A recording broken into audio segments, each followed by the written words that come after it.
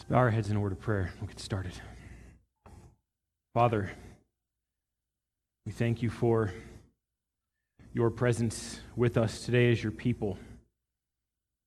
We desire that you would be honored, that you would be trusted as the holy God that you are. Holy God that has drawn near to us, who delights in his people, who delights to hear our praises. And as your word goes forth, Lord, as it has been read aloud and sung and now proclaimed, may your people be blessed. May your Spirit apply it to each of our hearts, that we would desire to ascend to the hill of the Lord under the banner of the King, under the blood of the new covenant, and learn from you. Lord, may it not just encourage us, but may it change our very lives. For your glory, in Jesus' name, amen. Okay, we will continue in our study of Daniel 2, and as noted last Lord's Day, taking a little time because we want to flesh out some of the profound implications of this stone that has been cut out without hands, as Daniel describes and interprets the dream of King Nebuchadnezzar of Babylon, and to see what it holds in store in God's great plan of redemption, not only to redeem his people, but to redeem the whole of creation, in which he will dwell with his people forever and ever.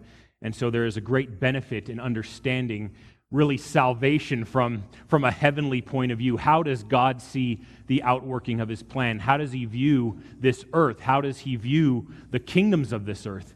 And what does he plan to do with them? How does he plan to be involved in that wondrous work of seeing his kingdom flourish and extend to the very ends of the earth? And so we come to Daniel 2 once again, and we have some select verses, and I will read them so they are fresh in our minds. Daniel chapter 2, let's do verses 34 and 35, and then verses 44 through 45 that describe this magnificent kingdom of which we are a part. You continued looking until a stone was cut out without hands, and it struck the statue on its feet of iron and clay and crushed them. Then the iron, the clay, the bronze, the silver, and the gold were crushed all at the same time, and became like chaff from the summer threshing floors. And the wind carried them away so that not a trace of them was found. But the stone that struck the statue became a great mountain and filled the whole earth. And then verses 44 through 45. In the days of those kings, the God of heaven will set up a kingdom which will never be destroyed, and that kingdom will not be left for another people. It will crush and put an end to all these kingdoms, but it will itself endure forever. Inasmuch as you saw that a stone was cut out of the mountain without hands, and that it crushed the iron, the bronze, the clay, the silver, and the gold, the great God has made known to the king what will take place in the future. So the dream is true, and its interpretation is trustworthy. May God be blessed by the reading of his word. So we are in part 3 of Rock of Ages, the stone that became a mountain, which highlights for us the inevitable, irresistible growth of the kingdom of our Lord and Savior Jesus Christ, which is, I believe, the primary narrative of Scripture, how God is glorified through the glorious reign of his Son. And so as we come to this today, we find ourselves basically point number 4, and just by way of quick review, we are talking about the message that the mountain sends, not just the message that the mountain talks about or discusses. We are talking about a mountain that proclaims, a mountain that has a voice of its own, an authority of its own, that shouts out. So what does the mountain proclaim for us today? And we will get to that. But first, the first thing, the mountain proclaims God's distinction of his own kingdom. That's the very first thing that we marked out in our study of this stone cut out without hands that becomes a mountain that fills the whole earth. God is immediately making a distinction between his kingdom and the mere temporary kingdoms of men. A kingdom that far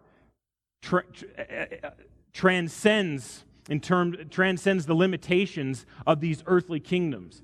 A kingdom that is glorious in its scope and endures forever, that outlasts and subdues and ultimately puts to an end these earthly kingdoms. A kingdom without equal. And God makes sure that his kingdom is distinct. We should view the kingdom of God and see the difference, inherently, the inherent difference between the way God runs the kingdom through his Son, Jesus Christ, and the way that man runs his kingdoms. So that's the first thing. You have this statue with all its limitations, with all of its fading glory, and then you have a stone, again, not part of the statue, that is cut out without hands, destroys this statue. And we would say it's a continuing work of subduing and conquering as time goes on. And so while we see these other statues, these kingdoms shrink and ultimately come to naught, we see the kingdom of God grow and extend till, as the point is made clear, the whole earth is the mountain. There is no place on earth where the kingdom of God will not be present. We would say this is a growing, present reality. Don't forget that. It's not something that we see in the far distant future that is going to appear instantaneously. It has appeared, as Jesus said, the kingdom of God is within you. The kingdom of God has come near to you. And it's not as if when Christ ascended, the kingdom of God went with him. The kingdom of God remains. And the message, the good news of the kingdom of God is to be proclaimed throughout all the nations. And so it has done up until now. Secondly, the mountain proclaims God's devotion to his Son. Right? The fact that God has given, the Father has given his Son a kingdom, highlights his great and deep love for his Son. The God desires to see his Son glorified. He desires to express his love toward his Son. And so one of the ways in which he does that is by giving his Son a people and a kingdom, basically giving his Son rule and authority over creation. The last Adam. See, where the old Adam failed to subdue and basically cultivate this world so that the presence of God was everywhere, that responsibility has been handed over to his Son, Jesus Christ, who has conquered sin and death and who now reigns as the new and last Adam over creation, and his kingdom and his temple and his garden continue to grow and flourish wherever his kingdom is cultivated faithfully. Thirdly, the mountain proclaims God's desire to fellowship with man, to fellowship with his people. So again, we talked about God's love for his Son, and of course, we experience the love of the Father as mediated through the Son. That's where we see God's love for us, where God desires to draw near, and yet he can draw near to us and not kill us. That is the wonder of God's grace and mercy toward us, because we have been brought near to him through the blood of Christ. We come in the name of the Son. We come in the name of the King, and we can come to the throne of grace without fear, without dread of being destroyed, knowing that God receives us as his own, as his very children, as his sons. And so we find the Father's great love for us. Fourthly, and this is all we will do today, I think this is worth just isolating and talking about on its own. But the fourth thing, the mountain proclaims God's delight in his children. The mountain proclaims God's delight in his children. So we've talked about God's desire to draw near to us. We've talked about that as an act of love. But I want to highlight the very nature and character of God's love for us. Having drawn near to us, what is life on the mountain like? Right? What's the experience for the Christian? What's the experience for the holy assembly of God? And this remains a challenge for many saints. It remains a challenge for many of you sitting in this room right now. If I told you that God delighted in you, some of you would have a hard time believing that. Sometimes I face that challenge as well. You really have not actually sat down in any respectable amount of time and considered the depth of God's delight in you. That God not only loves you, but he likes you, right? He delights in you. And he wants to transform your life and conform you to the image of his beloved Son. If that's not love, I don't know what is. And so what I want to help you guys understand today and be an encouragement, not only to myself, but to you today, is to describe this blessed life on the mountain. That we may not have our best life now, but we certainly have a blessed life now. And for many of us, that certainly is a truth we escape, or we ignore, or we suppress, or we allowed to get buried under the mountain of affliction that we seem to either hoist upon ourselves or that we're just going through as the natural course of life. We know that affliction and suffering vary throughout life, but we understand still that God has drawn near to us and has blessed us with every spiritual blessing in Christ, as Ephesians 1 clearly outlines. This is the blessing of the kingdom. If God delights in us, then surely we can conclude that God blesses His people. Even in spite, we're not denying affliction, we're not denying the trials of life, we're not denying death and suffering and cancer and taxes, right? But we're understanding that through all of that, God cherishes us, and God, having drawn near to us, blesses us. And so this is life on the rock in light of those blessings.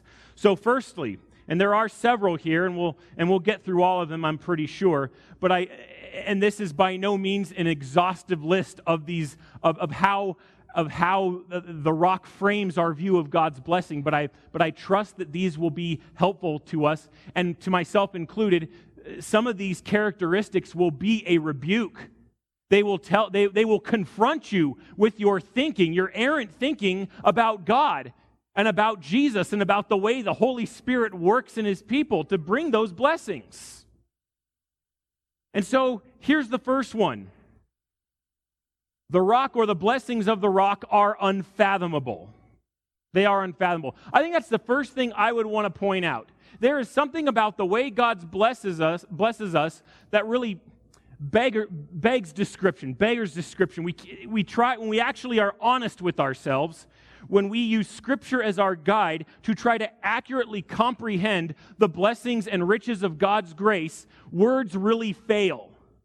Listen to what Paul says in Romans 11:33. Oh, the depth of the riches, both of the wisdom and knowledge of God. How unsearchable are His judgments and unfathomable His ways. See, God has revealed us to Himself, right? He is a merciful God that way. He wants to be known. He wants to be sought after, and He wants to draw near to His people. But even for the human mind, right? Even as image bearers, even with regenerate minds able to grasp some of the truths of God, there just comes this termination point where we go here and no further because we just can't understand that God is unfathomable. God in His holiness, God in His righteousness, God in His grace, God in His blessing. Because part of blessing us is wisdom and knowledge of Himself. But even Paul says, we think, man, if someone knows something in the Bible other than Jesus, we would think Paul, right? We think this guy knows something, but even he comes to a limit. How unsearchable are His judgment and unfathomable His ways. We know His judgments are true and good. We know His ways are righteous and pure. And yet, man, they're unsearchable. There are limitations.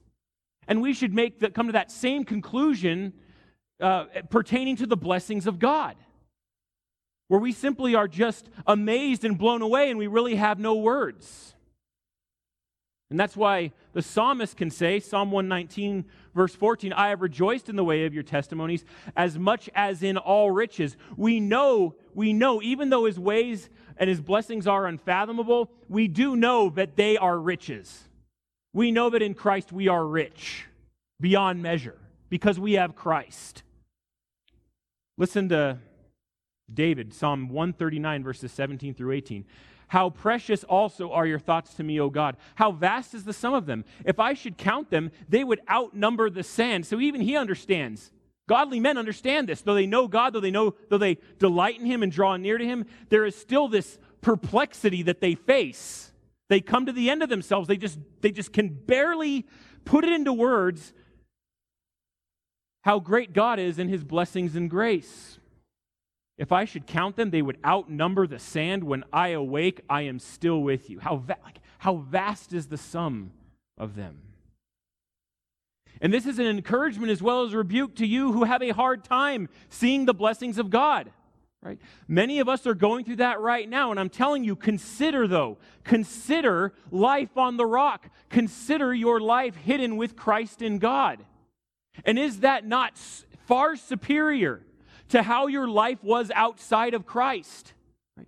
I've been binge reading the Old Testament lately, and I am amazed at how often the Israelites, having been delivered out of bondage to Egypt, an oppressive and tyrannical government.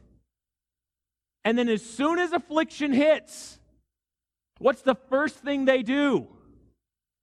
Oh, Moses, right? It would have been so much better if we had been in Egypt, if we had never come out of Egypt. At least we had bread there, right? At least our slaves, our taskmasters, our slave masters, they fed us, right? You've brought us out here to die. And by accusing Moses, they were accusing God. Remember, the great crime of that generation and why they were barred from the promised land, don't miss this, is because they were accusing God of not being holy. They were accusing God of basically deserting them. They were accusing God of not caring, of not drawing near. They basically were saying, God has abandoned us. And yet God stayed with them. Even though they died in the desert, He was still with them. He still preserved them, and He preserved their seed. And their children entered into the promised land. But many of you are like the Israelites. The first time affliction hits, you turn to God and you say, Lord, surely you have abandoned me. Surely you are not with me. Boy, wasn't life great when you were an unregenerate pagan?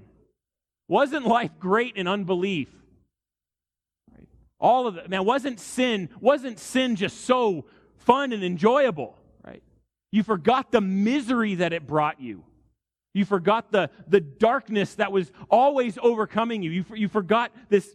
You forgot what it was like to be ignorant and hopeless and joyless. You forgot how miserable slavery was. And so then you act like your life in Christ is more miserable than slavery. And many of us need to repent of that very thinking. Because the things that we accuse God of by that very nature of saying, oh, life was so much better in Egypt. Life was so much better in the desert. Life was so much better without God. It should, what is truly unfathomable, friends, is that a Christian would ever think like that. Is that a Christian in whom dwells the Holy Spirit of God should ever think that way, that somehow God has deserted him, that somehow God does not care. So much so that we can barely whisper any of the blessings and goodness that God has richly given us. We loathe this bread, Moses. I wish we were back in Egypt. Life was so good before God came in and took over. Start thinking, righteousness is lame. Righteousness is no fun. None of my friends like me. They're still out there having fun sinning. I mean, what a twisted, warped, and perverse way of thinking. It's like you're thinking like an unbeliever when you think that way. I mean, think about it. Was life really that good apart from Christ? And if you have turned away from Him, is your retreat back to that life of sin so enriching?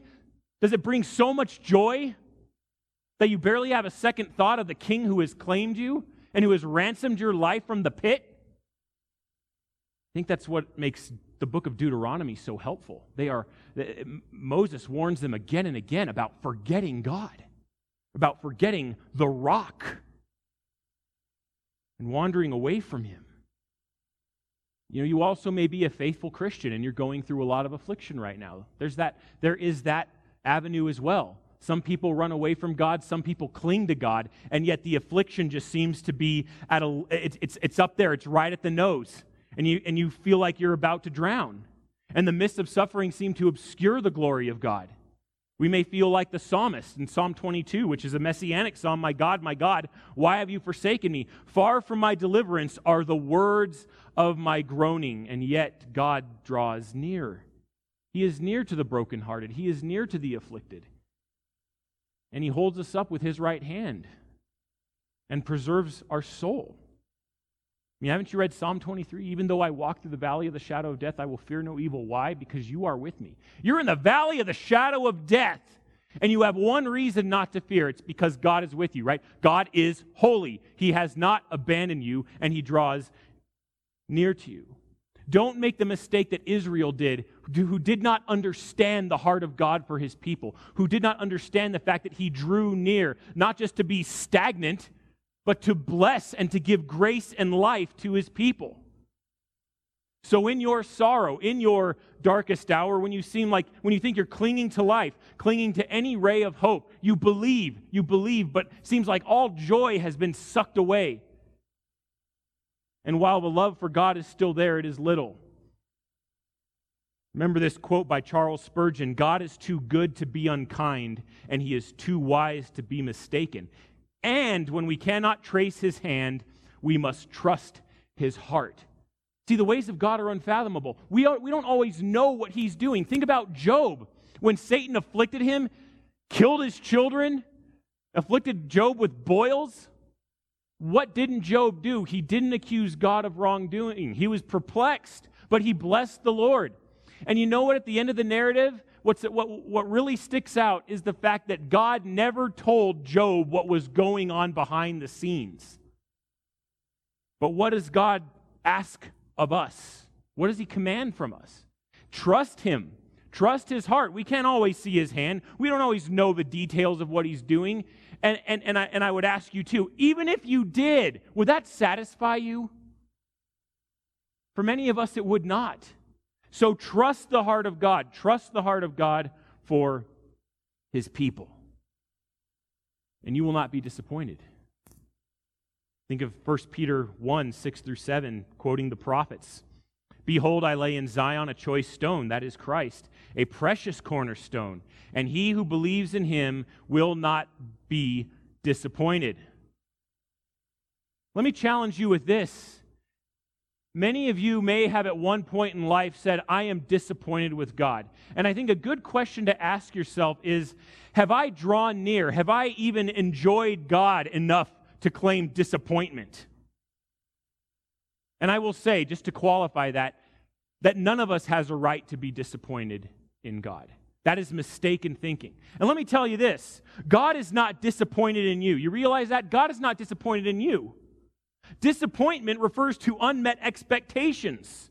You thought a church, a person, a circumstance, a spouse, or an opportunity was going to bring a certain outcome, and it didn't.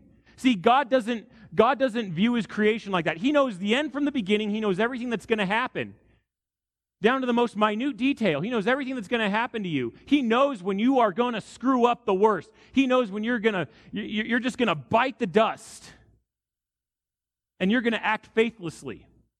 See, God's not disappointed because he knew that was going to happen. But you should know that as a Christian, when you bite the dust, God is with you, and he will deliver you. And yet he still says, trust my heart for you. But that is the question. Have you drawn near to God? Where does the claim for being disappointed in God even come from? Imagine, we live in an Air Force town. It's kind of like this. Imagine an airman, airwoman, air person. They're getting ready to fly. They've done all the classes, and they get assigned to fly. What's a really cool jet? An F-16, F-22? Let's go with an F-22. Okay, F-22, right? F-22. They learn about the plane, right? They read the manual, right? They're aware of the stealth capabilities, its armaments, and its cool thrust vectoring. I don't even know what that is, but it sounds awesome. Okay. And then they go back and they report and they say, "Man, I was really disappointed by this jet. Just really disappointed." Well, did you climb into the cockpit and zoom away? Oh, no, I didn't do that. I read the manuals and I am not satisfied. And yet we treat God the same way, right? We treat him the exact same way. It's like we may learn certain things along the way, but we never actually experience God. We never draw near to him. We don't walk with him. We don't delight in him. I mean, you would really have a sharp word for that person. Did you bother getting in the jet and enjoying it and going really fast and having an awesome experience like that? I mean, you would be the envy of many people. You got to fly in an F-22. I wonder what that's like. And that's what I'm saying, friends. People should be questioning our life in Christ. Like you know God personally. You walk with God daily. What's that like? And yet all we have, so many of us, all you have is this response of hanging your head low and explaining why God failed to meet your expectations. And if the church is ever going to be effective, we have to stop thinking of God that way. I mean, the Bible is very clear about what God does, what he is capable of. And when we fail to see things the way he does, we are simply worshiping an idol. Our worship is idolatrous. Because we are imagining vainly things about God that are simply not true. And we have turned away to desire and cling to those things instead of looking at what the Word says about God and trusting in that. And as Peter says, that what we know about God, how he reveals himself, is precious. It is a precious value. And he says it's for those who believe, right? But he says for those who disbelieve, the stone which the builders rejected, that this became the very cornerstone and a stone of stumbling and a rock of offense. It should be a foreign concept that believers are tripping over the rock of Christ. We stand on the rock. We don't trip over it. That's for those who disbelieve. Deuteronomy corrects our thinking in this regard. Chapter 32, verse 4, the rock, his work is perfect, for all his ways are just, a God of faithfulness and without injustice, righteous and upright is he. You want a lesson on God being a rock? Read Deuteronomy chapter 32. God is our rock. God is characterized as a rock, and the first thing we need to know about that rock is just the depth and glory and how unfathomable his goodness is toward us. Remember that. The rock is good. The rock is for us. And the Christian always has a sure and steady place to stand. We have been saved from God's wrath and set on a high place, right? A place where only the Christian can tread. Scripture tells us that we have been given hinds feet, right? Hinds feet to walk the high places, that we can walk the rock and not slip over it, that we've been made new. We have been given all the equipment necessary to stand firmly on the rock and rejoice in all circumstances, as difficult as it may be. So if the rock is unfathomable, the second thing we need to learn about the rock is that it is unmistakable. I mean, if any of you have ever driven, especially from the east, you'll know when you see Pikes Peak, right? There is something unmistakable about America's mountain. And you can see it from very far away. Mountains are a landmark, right? They are prominent. They are easy to see. And even on a clear day, you can see them from miles and miles away. Many moons ago, when I was a young man, Katie and I went to Alaska, had a great time, saved up our money, took a cruise, and we went into Denali National Park. Now, people talk a lot about Everest. Everest gets all the fanfare, but Denali, if you actually look at a scale, it may not rise as high as Everest does above sea level, but it is a much, much larger mountain. I would say more majestic, more beautiful. That's one thing. When you see Denali in Alaska, you know you've seen the mountain. And when we were in the park, hiking around and just exploring during those couple of days, the Denali was obscured the entire time. The mountain's so big it has its own weather system, and so there's many days out of the year where you can't see it. And so Katie and I, we're hiking, we're going on these little trails, and we're with other people, and you see where it's supposed to be out there in the distance, but there's clouds, and you have all these There were a lot of old people on our tour, and you'd hear every once in a while, one of them chime in, "Is that the mountain? Is that the mountain there?" "No, it's not the mountain. Stop asking." We would see all these really short peaks, snow on them, beautiful landscape, but that was not the mountain, because you know it when you see it. And I didn't see it the entire time, but it turns out you can see it in Anchorage, which is 130 miles away from the actual mountain. And so when we took off, it happened to be on a clear day. I looked out the window, and bam! There was the mountain. That was the mountain. Could see it. And it was breathtaking. It's like you don't realize how big that mountain is until you see it for yourself. It's amazing. And there should be something unmistakable, especially to the Christian, concerning the mountain of God. It should be an ever-present reminder, reality, that we stand on the rock, that we stand on the mountain with all of its itinerant blessings. See, that's the key here. The blessings of God whilst standing on the rock should be unmistakable, that we know always that God is for us and not against us, that we have a certain comfort, right? What did we just sing? What is our hope in life and death? Christ alone. Christ alone. And I'm glad we sing it twice, because we sing it once and it's like we forget. But Christ alone is our hope, is our comfort in life and death. And as Christians, that should be unmistakable. That should be the most obvious thing, that our only hope in life and death is Jesus Christ. And we have that hope set up for us, never able to be taken away, because the kingdom of Christ is inherently a hopeful kingdom. It looks forward. It anticipates all of the promises of God in Christ. We should be looking for them. We should be encouraged by them. We should be reminding ourselves and other Christians of those blessings. They should be unmistakable in their comfort, even in their majesty. They are beautiful in our sight because we know they come from God. See, we don't mistake the blessing for the blesser.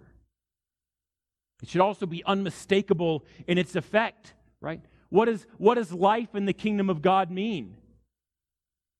Life in the kingdom of God points to our sanctification. See, as we are God's people and His Holy Spirit, His very presence dwells with us, that has an effect. That makes an impact. That transforms us from the inside out. Once we were dead, once we were estranged, and now we belong to God. We have drawn near. We are His people. And now that we are His people, He does a sanctifying work in us so that we become more like Christ, right? So that we see what He sees, we love what He loves, we hate what He hates, right? We are drawn to what He is drawn to. And that very thing should be unmistakable. Unmistakable. Don't forget the rock. There is a rebuke in, once again, returning to Deuteronomy 32:18. You neglected the rock who begot you and forgot the God who gave you birth. Now that is a stinging rebuke, perhaps for many of you in here. You have forgotten God. You have forgotten that God is your rock and your salvation, and that as you have been born again, you take on the same characteristics as the rock. Right? But you have forgotten that transformation. We've seen the same thing in 2 Peter, right? If you want to turn there very quickly, I'm reminded of this passage. He goes through this list of godly qualities, right? And they compound and they add to one another until the fullness of those qualities is love in verse 7, 2 Peter chapter 1, verse 7. Now go to verse 8. For if these qualities are yours and are increasing, they render you neither useless nor unfruitful in the true knowledge of our Lord Jesus Christ. See, that's a useless Christian is a Christian who forgets the rock who gave you birth. Okay, now listen to this. For he who lacks these qualities is blind or short-sighted, having forgotten his purification from his former sins. See, that's why we sin. We forget. We forget who we are. We forget whose we are. We forget that we belong to God. We forget that God is good and is drawn near to us and who lavishes his love and delight on us and blesses us with all that he has to give. And so as Deuteronomy simply reminds, don't neglect the rock who begot you. Don't forget the God who gave you birth. Don't forget the God who made you new. So it's unmistakable in its effect. Thirdly, the rock is unbreakable. Let's consider, again, the nature of rocks and the blessings that accompany them. The rock, the mountain, as it were, is unbreakable. Right? When we think of the kingdom of our Lord Jesus Christ as a rock or as a mountain, we can think about this marvelous truth that the kingdom of Christ will never be divided. It will never be split up. And as you survey just the history of empires, what often happens due to some kind of political skullduggery and betrayal and stabbing in the back, whether metaphorical or literal, these kingdoms inevitably divide. They fragment and they fade away. I mean, you think about our own country right now, and in some ways it's a huge mess. But when you think of the good old USA, what's one word that comes to mind? Division. Political division, ideological division. You could say even spiritual division. We have seen this gradual rise of atheism and agnosticism, and militantly so. And of course, the church is called to confront that unbelief and to command them to turn to Christ and trust in Him and obey Him and to have faith in Him. But those assertions come from a heart that trusts God and knows that His kingdom will never be divided.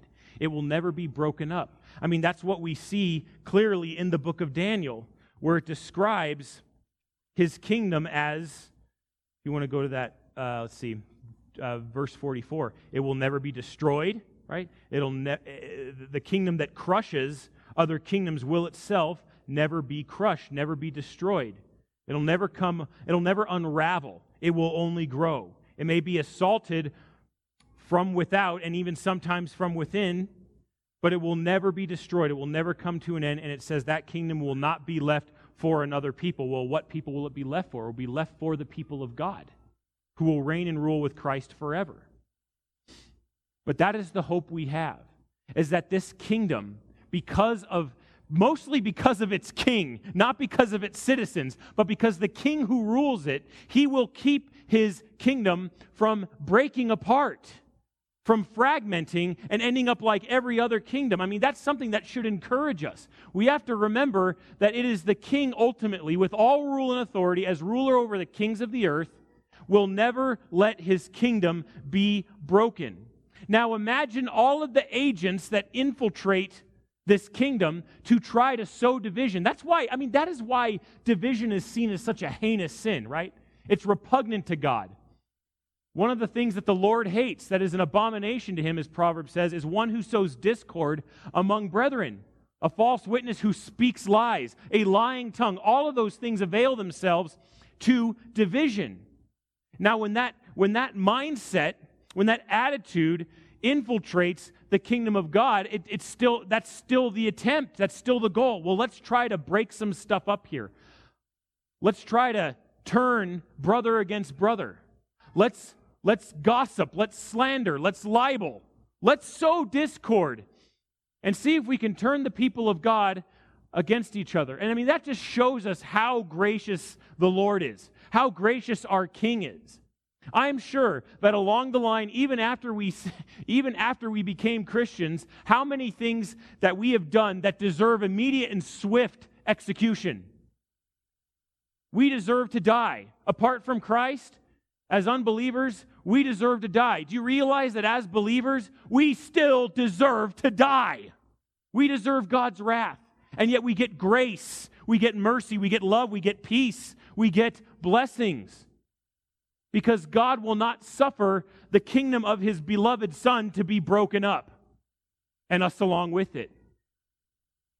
And that is the blessing that we have here. I mean, think about the unity of the Holy Spirit. Even the Word says how good and pleasant it is when brothers dwell together and in unity. And sometimes that seems so far off because of all the malicious speech that can occur in a church. But that is the way it ought to be. It is good. It is pleasant. This is the way life in the kingdom is to be. This is what is to be pursued, is unity amongst the brethren, those who claim to follow Christ. And so with that encouragement, there's also a warning. Don't be the devil's handmaiden and be an agent of division that ultimately brings destruction. Because you are acting counter to the king, who will not suffer his kingdom to be broken up. And so we have with that a trustworthy word that this kingdom will never be destroyed. It will never be crushed. Right? That's why we sing that song, "On Christ the solid rock I stand, all other ground is sinking sand." This rock is unbreakable and also reminds us that God's word is true. The Scripture cannot be broken. Right? Not only do we have a solid platform on which to stand, we have a good and true and sure word to proclaim to one another and to those who do not know God. Listen to what Numbers says. "God is not a man that he should lie, nor a son of man that he should repent. Has he said, and will he not do it? Or has he spoken, and will he not make it good?" Right? That's a rhetorical question. He will make it good. He will tell the truth. And if he has said that he will do something, he will absolutely do it. May Christians be so zealous to speak the truth. The mountain is unbreakable. Here's another one, and this gives us comfort as well. The mountain or the rock is unassailable. It is secure, and this lends itself also to Daniel's description that it will never be destroyed. We think, okay, if it's unfathomable, unmistakable, and unbreakable, well, can it ever exchange hands? Can the mountain ultimately ever be taken? And the answer, resounding throughout Scripture, is no. We are secure on this mountain. We are secure as members of the kingdom. Because it can't be assailed, it also means, as Daniel says, it will endure. It will endure forever.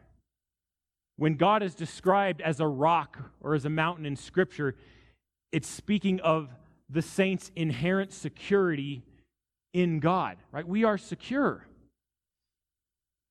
Listen to Psalm 61. "Hear my cry, O God, give heed to my prayer. From the end of the earth I call to you, and my heart is faint. Lead me to the rock that is higher than I." I love this. He's automatically acknowledging God's superiority. Right? If I am with you, I am secure. Lead me, Lord, to the rock that is higher than I. For you have been a refuge for me, a tower of strength against the enemy. Let me dwell in your tent forever. Let me take refuge in the shelter of your wings. I mean, what a beautiful picture. As the psalmist writes, a refuge, a tower, a tent, refuge and shelter of your wings. I mean, think of the visual there. Do we have any reason to doubt the security that we have in our Lord Jesus Christ? The mountain, the rock, is unassailable. And for this, we should have confidence, great confidence. I was talking to a dear brother, I want to say 3 weeks back or so, and rightly so, he was talked late at night, and he was just lamenting. He was, as we often do, he was lamenting the state of men. Men, males in particular, Christian men, who just seem to have no trust in God. At the first sign of trouble, they wilt, they buckle, and all trust is gone. And one thing he said, he's like, I don't understand. Don't we serve a great king, Jonathan? He's the king, he's in charge, and yet men are just, here's the word he used, they're just pansies. What's up with men who claim Christ and then can't trust him? I mean, that's a huge rebuke. And here's the ironic thing, because I was reflecting during this conversation, and he kind of alluded to the fact that he wasn't talking about me, but little did he know he was talking about me. I mean, I was like, yeah, I'm guilty of that. But I was so encouraged at what he had to say, because like, man, The Lord is on the throne. Why do we keep forgetting this? Why is it every time some affliction happens, we doubt and we act like God has abandoned us and that all is like the kingdom is lost, right? Let's just eat and drink for tomorrow we die. There's no hope. There's no future. We're going to lose everything we've worked for, and God has turned his back on us and he's made our work fruitless. Imagine that coming from the lips of a man of God. And yet we do it so often. And so I share his lamentation. But we have to remember that the mountain is unassailable. The solid rock upon which we stand will never be taken, will never fall to an enemy. You guys have heard of the story about Masada, right? Where during the Roman siege of Jerusalem, which ended in its sacking in AD 70, right? Several of the Jews ran to the fortress of Masada. And they hold up there, I think the total was 3 years. And the Romans built ramps and all kinds of siege machinery. And eventually, they took Masada. But when they did, they'd found that everyone had perished. I believe it was a mass suicide, if I remember my history correctly. But we can't think of the rock that way. The rock is unassailable. And we should have the confidence to know that the rock will never be taken. We don't have to hole ourselves up. Though it is a refuge and a fortress, we can boast that we stand on the rock of Christ, that the King has us secure, that the King is for us. We don't have to hide. We don't even have to wait the enemy out. We can even go out to enemy territory and proclaim the good news of the kingdom. We're telling them, come to the rock of your salvation. Come to this tower, this fortress that will never crumble, that will never be taken. Have the same confidence in our King that we do. That's what we're crying out to the world to do, to repent, get off that sinking sand and come to the rock. The name of the Lord, Proverbs 18:10 says, is a strong tower. The righteous run into it, and they are safe. Listen to Isaiah 44:8, one of my favorite verses. Do not tremble and do not be afraid. Right? Some of us tremble, some of us are afraid, but the Lord says, do not do that. That's a simple command. Don't do it. Have I not long since announced it to you and declared it? You are my witnesses. Is there any God besides me? Or is there any other rock? I know of none. See, this is the problem. We act like the fortress is assailable. We act like, especially in times of affliction, we act as if the fort has been taken, that the tower is crumbled, or there's some secret way in which the enemy can infiltrate and retake the rock. And so we look for this security elsewhere. It's like we go out to the sand and we say, I'm going to stand here.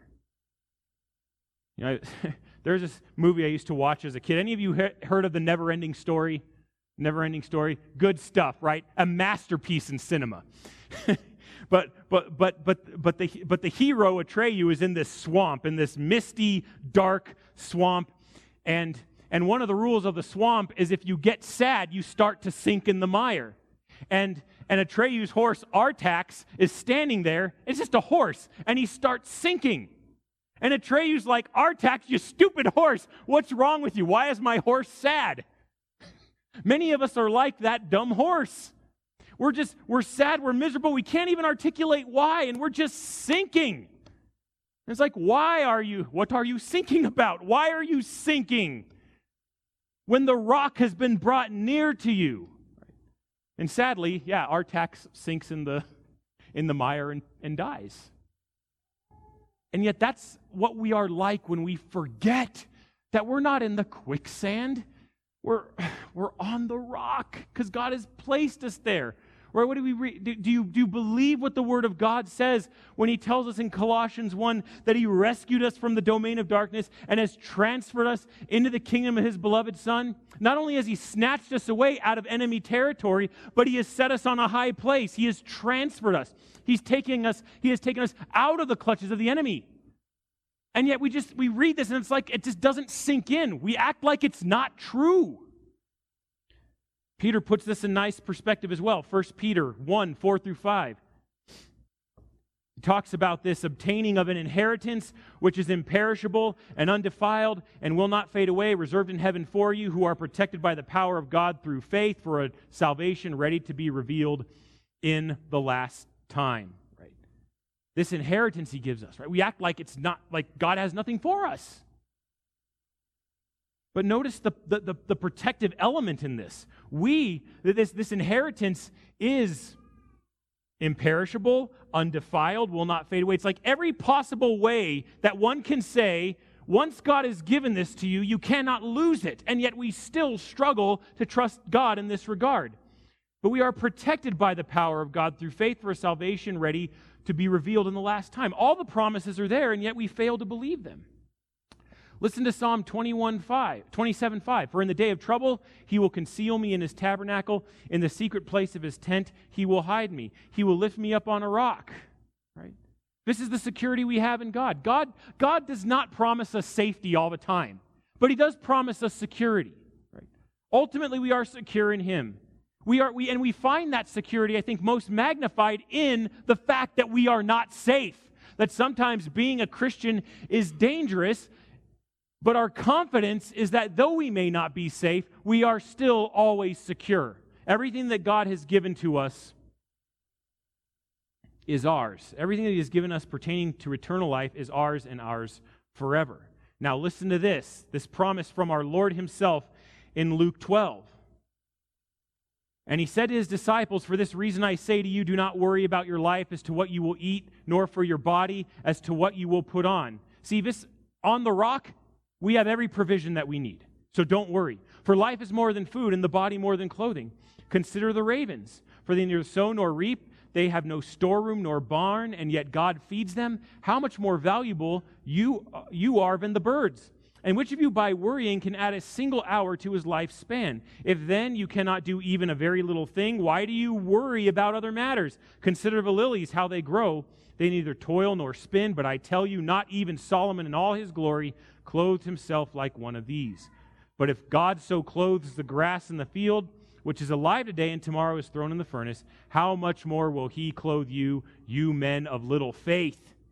See, why is our faith so little? And do not seek what you will eat and what you will drink, and do not keep worrying, for all these things the nations of the world eagerly seek. See, the nations are in an uproar. This is the uproar. You know what the sound of uproar is? Worry. But the Father knows you need all these things. But seek his kingdom, and these things will be added to you. Now listen to this. Don't miss verse 32. This is where we land our plane on this. Do not be afraid, little flock, for your Father has chosen gladly to give you the kingdom. We keep talking about not viewing God as a stingy miser, right? But he gladly gives us the kingdom. He's not holding something back from us. Everything that he desires to give us in Christ, he gives us, and that is the kingdom. He's giving us the kingdom that we enter by faith. So if God says, do not be afraid, why are we afraid of everything and everyone in every circumstance? The mountain is unassailable. It will never be taken. And so it prevails upon the Christian then to never be shaken. Here's another one, and we'll get through these last two quickly. The mountain is also unsinkable. You think of all the things that could possibly happen to a rock, right? Not so with the kingdom of Christ. The mountain is also unsinkable. It's not going anywhere. It's not going to break apart. It's not going to be retaken and given to another, nor is it going to plunge beneath the depths of the earth and disappear. What does this tell us? What's the lesson here for the Christian? What's the encouragement? Is that we have the sure foundation of God's Word. We are able, effectively, to see things the way God sees them. I think sometimes we miss out on this benefit, is that we don't realize that God has given, through His Word, His very perspective. We can think God's thoughts after Him. We can see things the way He sees them. And how often we ignore that amazing reality. The mountain is the high ground. We have the high ground. And it is a perilous thing to attack the high ground. You might actually get your legs lopped off. You never know. And we can claim to the world, we have the high ground. We have the advantage because we have the Word of God. There should be something imposing about the rock to those who do not know God. There should be something perplexing and vexing about it. But they cannot assail it. They can't really understand it, but they know it's there, and they know they can't take it. And that is why we go out and proclaim the good news to those who don't know God. Because an honest appraisal to those outside of the rock would say, "Oh no, alas, I am sinking. Who can rescue me? I need help. I am going under, and there's nothing I can do about it." And that's why we have this word of hope and life to deliver to them with confidence, with surety, and to do so with patience. Right? There's nothing's going to happen to the rock. It's not going to sink. And what a witness that is to those who do not know God. What a witness that is to Christians, knowing that we're never going under.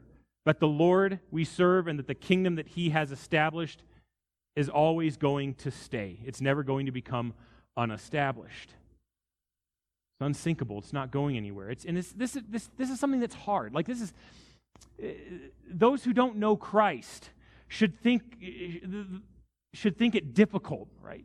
You don't just move a mountain, right? Moving a rock is hard enough. I was building a fence with Brigitte back there a few weeks ago, and we had to demo this fence and then put a new fence line in. And a fence that should have taken us 3 days to do took 6. And the reason why is that lining the property line along the fence line were rocks about this big, some as big as bowling balls. And you try to put new posts in, you try to put pickets in, and it's always hitting these little rocks. And it's a pain, and you got to dig them up.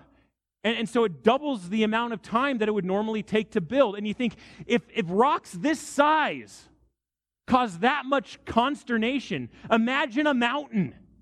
Is anyone going to uproot that? Is anyone going to make it sink or come apart? No. There should be a perplexity regarding the nature of the mountain to those outside of it. And yet we have the mind of Christ.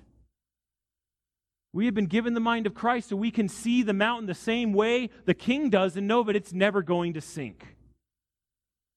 And when we give witness, right, remember what Peter says. Sanctify Christ as Lord in your hearts, right? We're always ready to give an answer for the hope that lies within us. But first, Christ must be acknowledged as holy. Our Lord Jesus Christ must be acknowledged as with us. The king isn't going to sink. Wherever the king is standing is not going to sink. So if you're standing with the king, what aren't you going to do? You're not going to sink either. That's the confidence we have. Finally, the rock is incomparable. This is the thing. Often imitated but never duplicated. And this is where discernment comes in. This is a call for you as a Christian. And the realization of your blessing depends on this, right? Don't be fooled by faux rocks, right? You know, many of you ladies might look at your wedding ring. Is that a diamond? What is that on there? Is that, you know? Don't do that, please. The mountain is incomparable. There are counterfeits out there.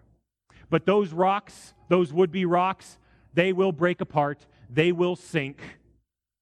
They will fall over. They will be taken. They will be destroyed. So don't be deceived in this. Test all things. Test the spirits. Don't fall to the idolatry and mere speculations of foolish men. Know that there is a rock. There is only one rock, and that is the rock of the kingdom of our Lord Jesus Christ. As 1 Samuel 2:2 says, there is no one holy like the Lord. Indeed, there is no one besides you, nor is there any rock like our God. Right? There is one rock, and that is what you must constantly remind yourselves of. Don't go looking for another rock. You'll find yourself sinking. The one who stands on the rock of Christ will never sink, will never be removed, will never be taken or destroyed. So his confidence is built solely on Christ, his rock and his Redeemer. And that constant reminder for the Christian is fix your eyes on Christ, right? The true rock, the author and perfecter of your faith. Do not stand upon another. You are secure, right? You are preserved. You are loved. That's life on the rock. Let's pray. Father, we again praise you for your provision for us. We see your amazing grace expressed by the fact that you are our rock. You have given us Christ. You've given us of your Son, the stone cut out without hands that subdues and destroys these other kingdoms and then grows into a mountain that fills the earth. We don't have to be afraid. We don't have to be shaken. We never have to worry about the storms of life battering against the house, because our house that you are building, Father, is on the rock. So please, Lord, work in our midst. Help us to repent from unbelief. Lord, we, as the disciples asked you, Lord, help our unbelief. Some of us struggle so much keeping our eyes fixed on you, and like Peter, we are sinking in the sea. And Lord, give us a sorrow that leads to repentance, so that in our sorrow we would look to you and not look to other earthly pleasures to fill the void that only Christ can fill. Help us flee from sin. Help us flee from idolatry. Help us flee from sexual immorality. Help us flee from unbelief itself, Lord, and to cling to you. Renew our confidence, renew our minds, so that we know that in any situation we are secure in you, because you love us, because you have sought us out. Lord, and even a scripture I forgot to reference from John 10, that you are the good shepherd, and that no one will pluck us out of your hand because we are secure in you. So may that be our confidence this morning, Lord, as we continue our worship. In Christ's precious name we pray. Amen.